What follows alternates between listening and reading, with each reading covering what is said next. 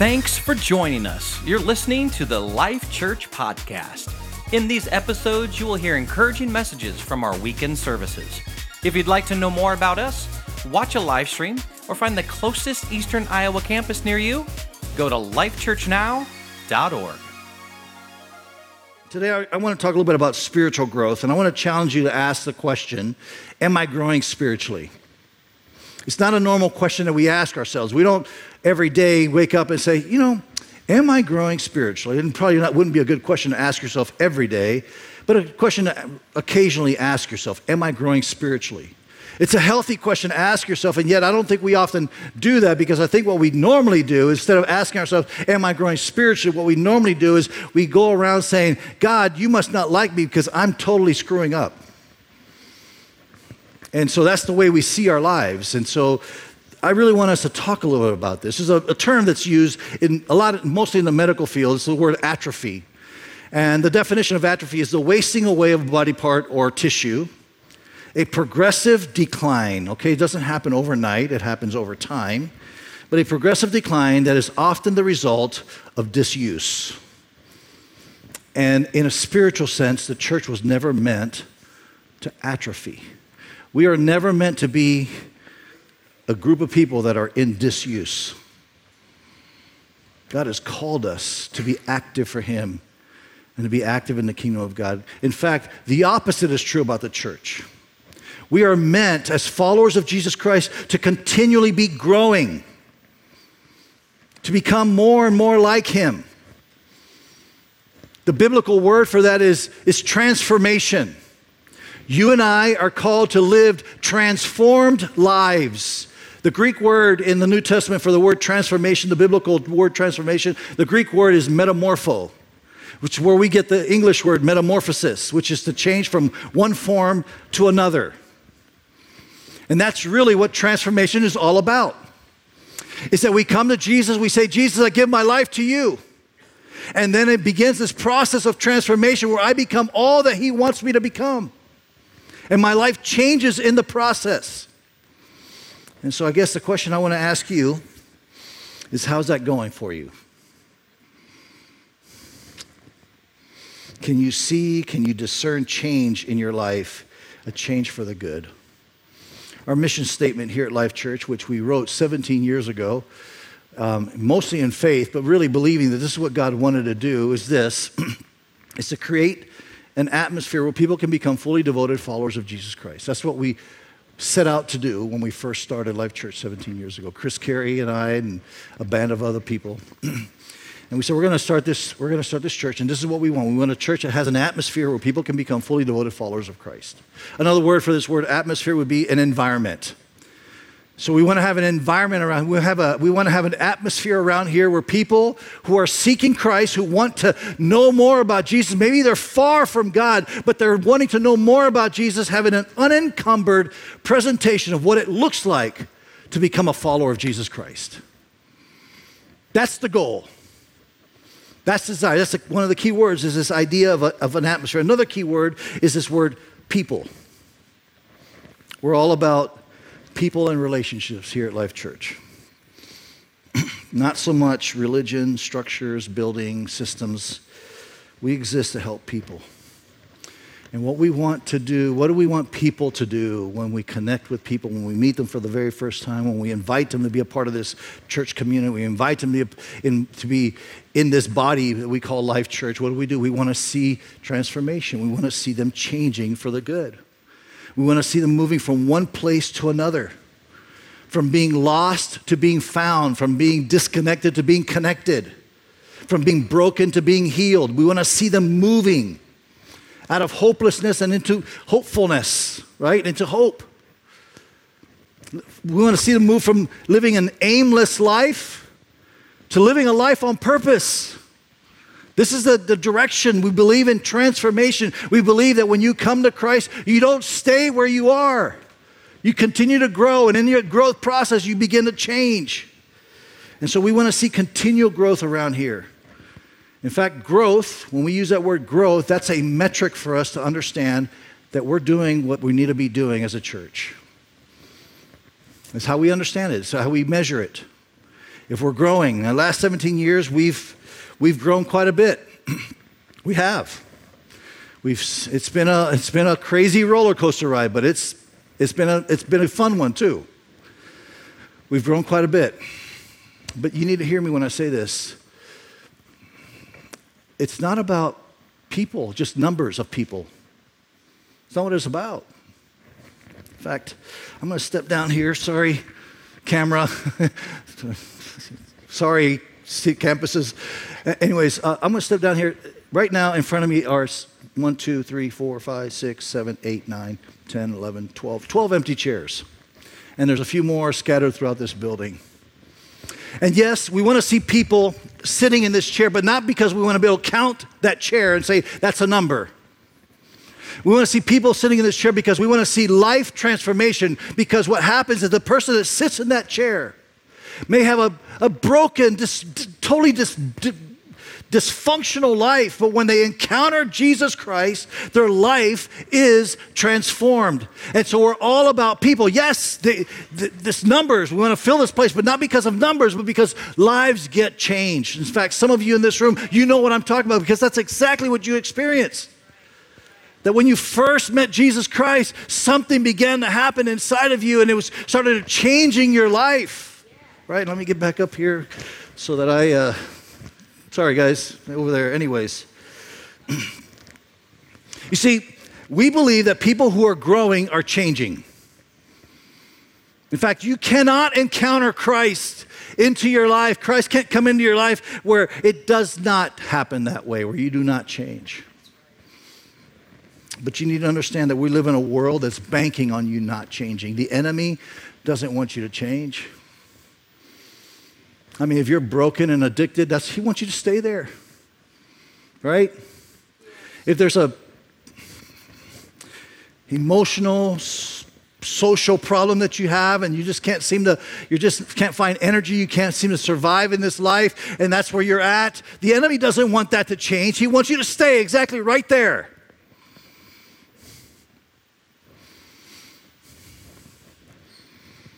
But this is our conviction. When God gets a hold of you, you will change. In fact, there's some of you in this room that you need to change. And you don't need to sit there and try to figure out all the things you need to change. What you need is an encounter with Jesus Christ.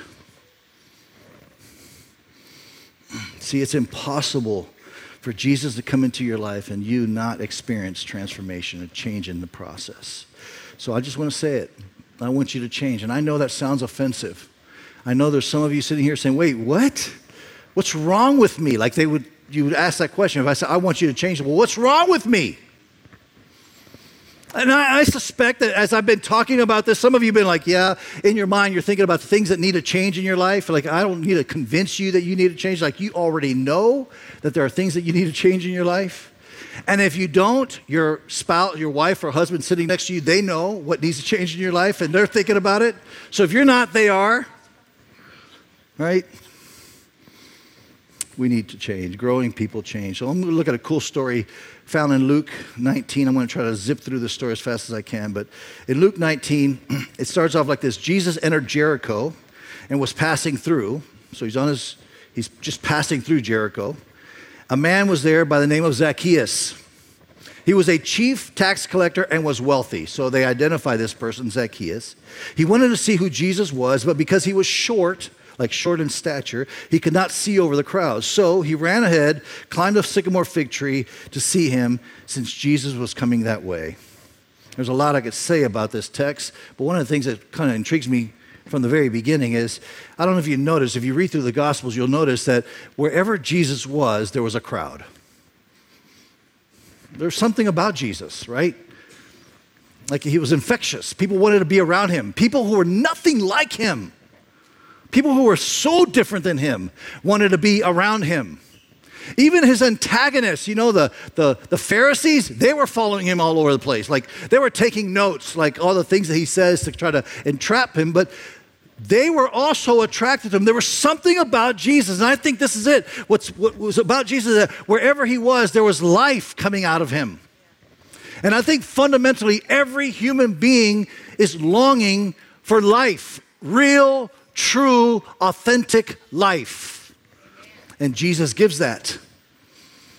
It moves through him, it comes, and so people wanted to be around him. And I just believe that if Jesus is in this house, people will want to be here. They're going to want to be here.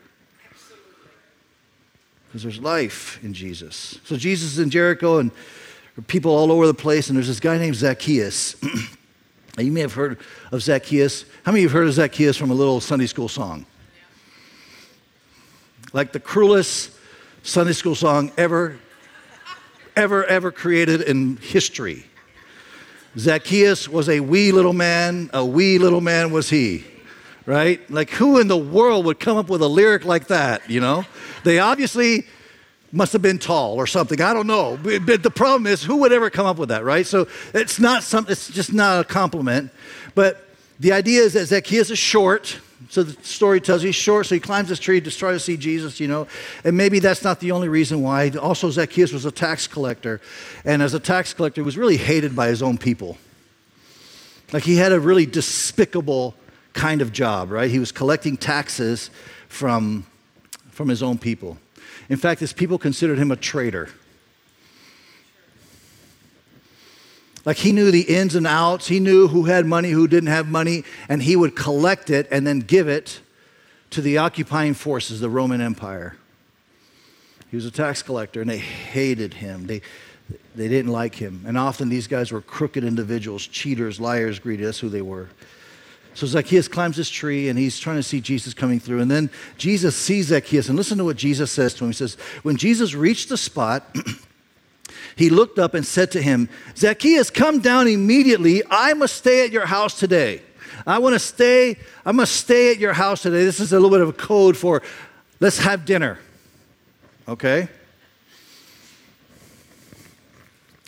So he came down at once and welcomed him gladly. All the people saw this. Okay, all the other people in the crowd. Remember, there's a crowd following. There's all kinds of people. There's even the Pharisees that are following, taking notes like, hey, these, you know, what's he saying? We want to entrap him, right? So the crowd sees this. The people saw this and began to mutter. I like that word, mutter. I think we put it like that because it's easy to ignore the word mutter. Like, it's mutter, whatever mutter means, right? Just another word for gossip. And basically what they're saying, can you believe that? Jesus, this rabbi, so to speak, rabbi who thinks he's something, you know, whatever, doing miracles, he's going to go hang out with that guy, this traitor, Zacchaeus? I don't know about this. And they weren't saying it, but see, mutter means they're saying like this, can you believe that? So it's kind of like gossip.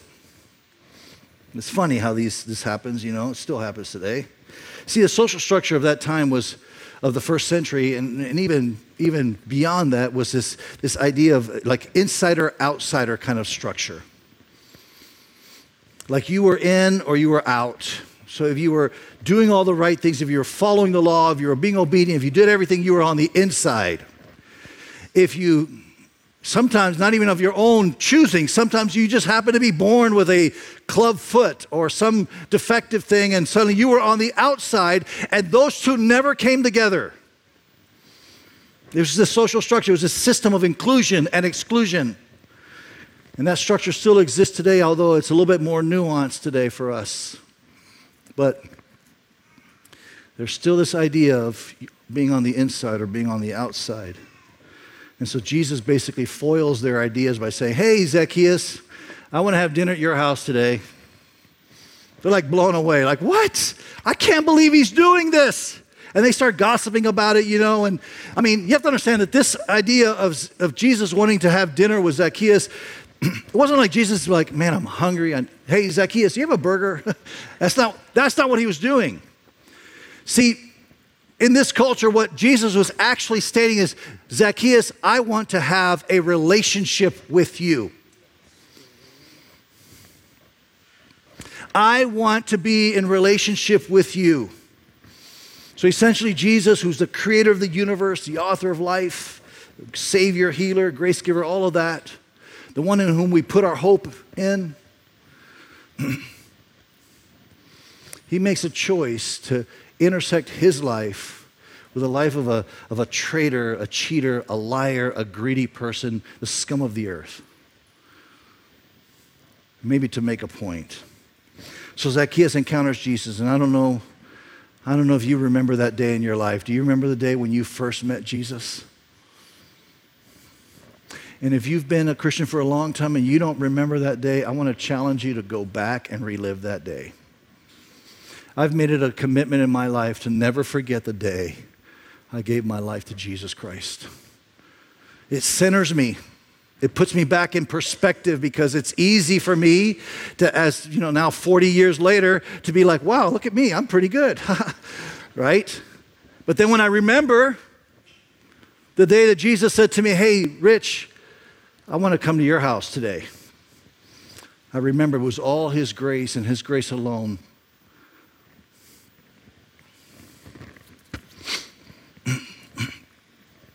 Jesus parties a little bit with Zacchaeus at his house.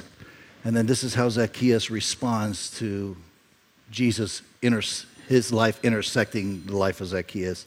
Verse 8, he says, but Zacchaeus stood up. Right? Like they're at this party. Like there's food going on. There's probably some wine happening and all that kind of stuff going on at this party. And Zacchaeus stands up and he makes this statement.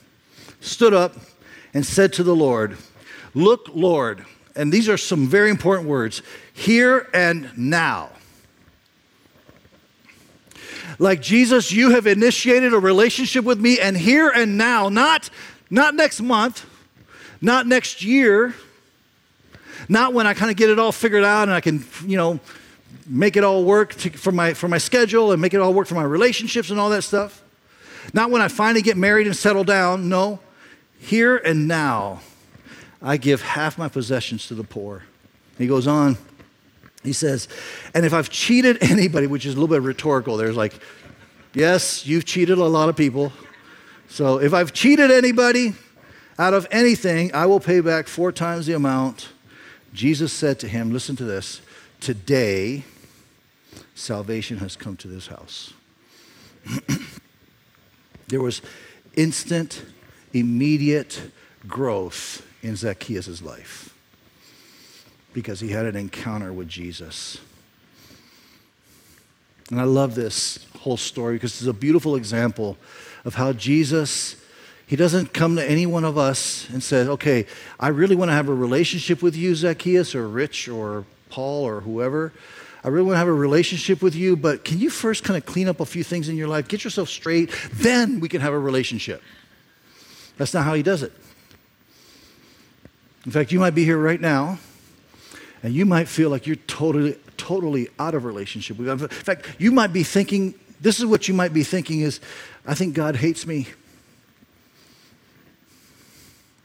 If people only knew what I did last week, if people only knew how I've lived the last 10 years of my life, if people only knew the things I've done with that guy or that girl or whatever, if they only knew this, I just don't think God likes me at all. I'm just here to tell you that Jesus, like Zacchaeus, say, hey, today I want to come to your house. Today I want to be with you. Jesus wants relationship with you, and he initiates. And he's inviting himself in. And I love Zacchaeus' response because it's immediate growth. And this growth is actually measurable. Like you can see this growth in Zacchaeus' life by just looking at his checkbook. Seriously. Now, this is not a push. I'm not saying this just so you can start tithing or giving. That's not what I'm saying at all. I'm just saying what Zacchaeus did, his response to God resulted in something that could be measured. He moved, his mindset moved from my money for my consumption to your money for whatever you want to do with my life.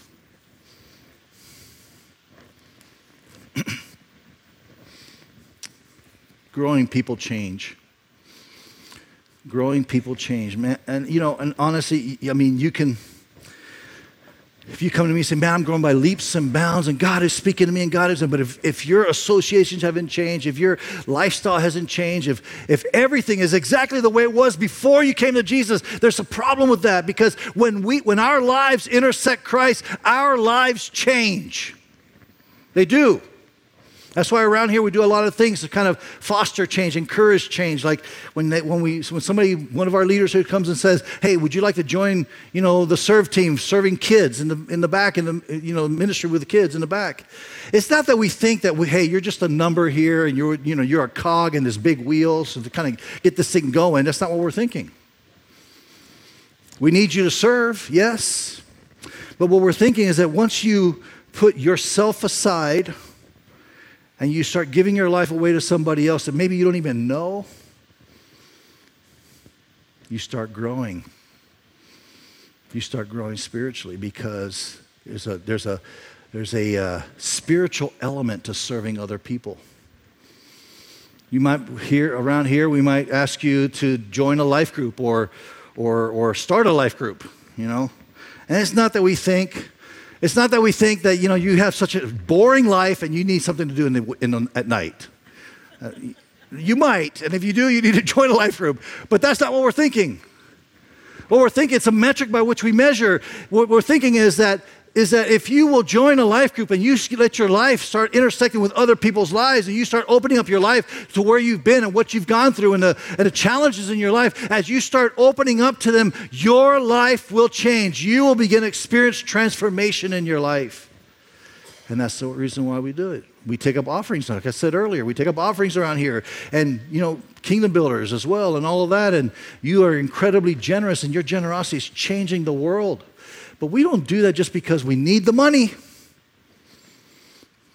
We do it because when you move, your mindset moves from my money for my consumption to God's money for His purposes, and I'm just a manager, I'm a steward of it, you will grow spiritually.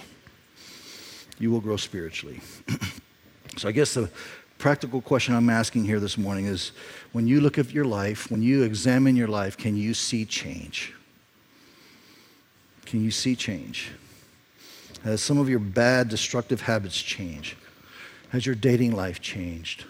Maybe before you met Christ, you were very abusive verbally or physically with a spouse. Has that changed? Spiritual growth is actually measurable. And it's measured by how our life gets transformed, how our life changes. For me, like I said, March of 1981 is when I met Jesus for the very first time. At the time, I was working at a Church's Fried Chicken, Kentucky in the South. I don't think they have them up here. But anyways, I was working at a Church's Fried Chicken, and one of my coworkers was a guy by the name of Brian Westbrook. And Brian Westbrook and I, we met. I was an unbeliever. He was an unbeliever. We met, and we just did a lot of partying together. Partying like just us two. So you know what that means. It's a lot of smoking, some drinking involved and that stuff. That was what our life was like. Every Thursday night we'd get off work, and that's what we do. Every Friday night we get off work, and that's what we do.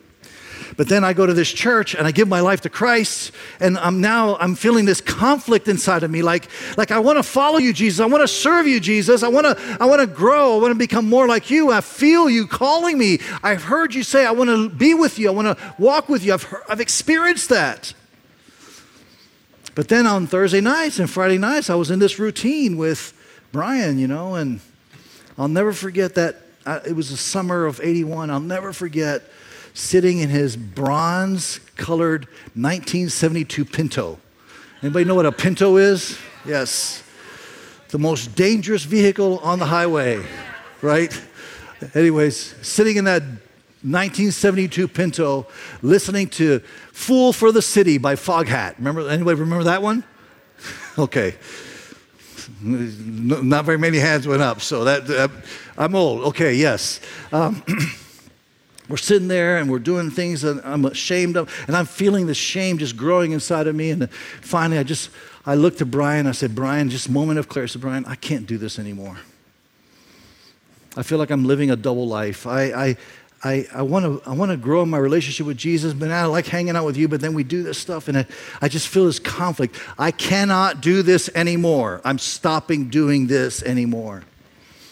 I remember he gave me an earful. He talked about how stupid religion is and church is, and that, as soon as I get my senses straight, I'll be back to where I was, and he won't accept me back as a friend, and all that kind of stuff, And he essentially ended our relationship at that point. I needed to do that